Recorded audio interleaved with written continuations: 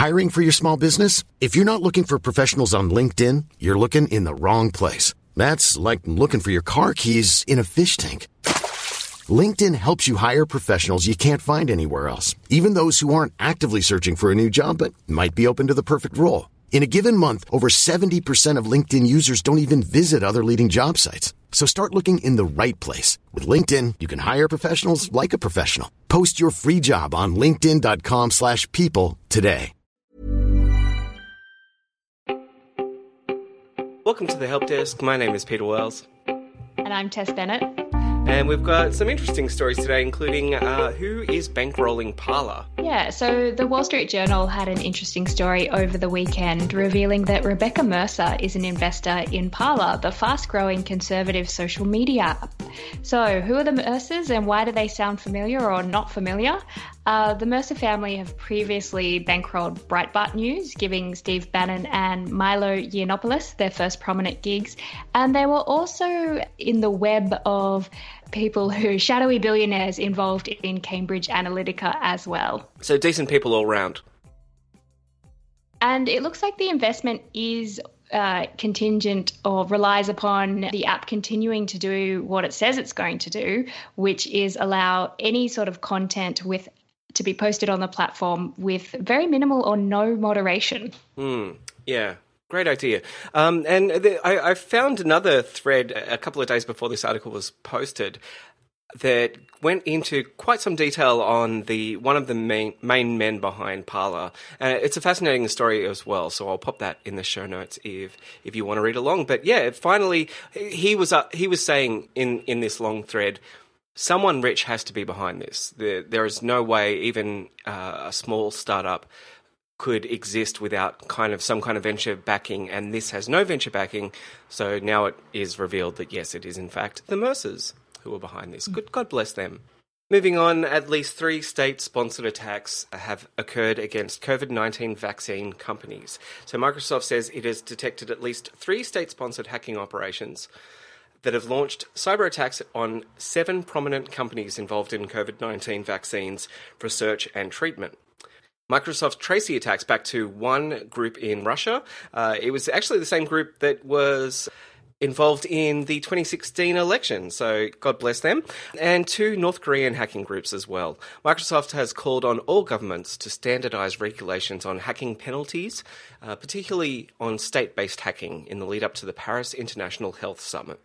And sticking with COVID, we've got a local update from Friday. Justin Hendry from IT News reports that New South Wales, Victoria and the ACT will pilot a data exchange that allows health officials to share contact tracing information, including from airline manifests across state and territory borders.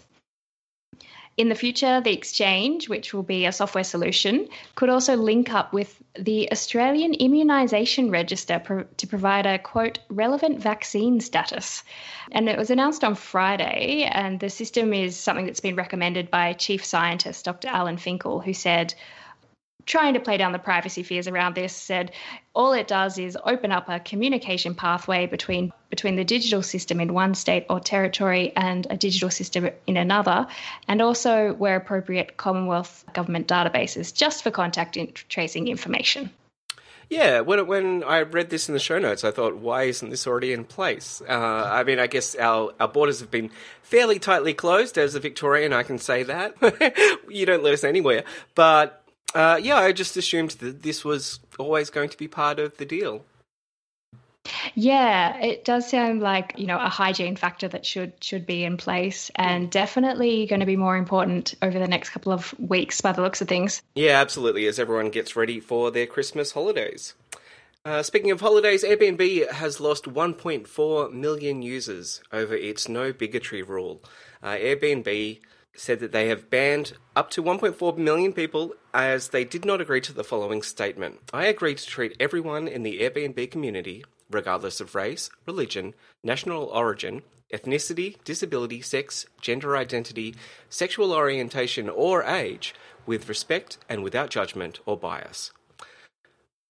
sounds like a fairly decent statement there, yet 1.4 million people have decided not to take that on board, and this ban applies to both hosts and potential guests. For me, I think this is actually a PR win for Airbnb, because it just means that you're more comfortable using this service, I would imagine. What do you think, Tess? I completely agree. Couldn't find before the show the total number of Airbnb users, but let's say it's a lot more than 1.4 million. And, those people probably spend a lot more money than the people who have just been kicked off the platform.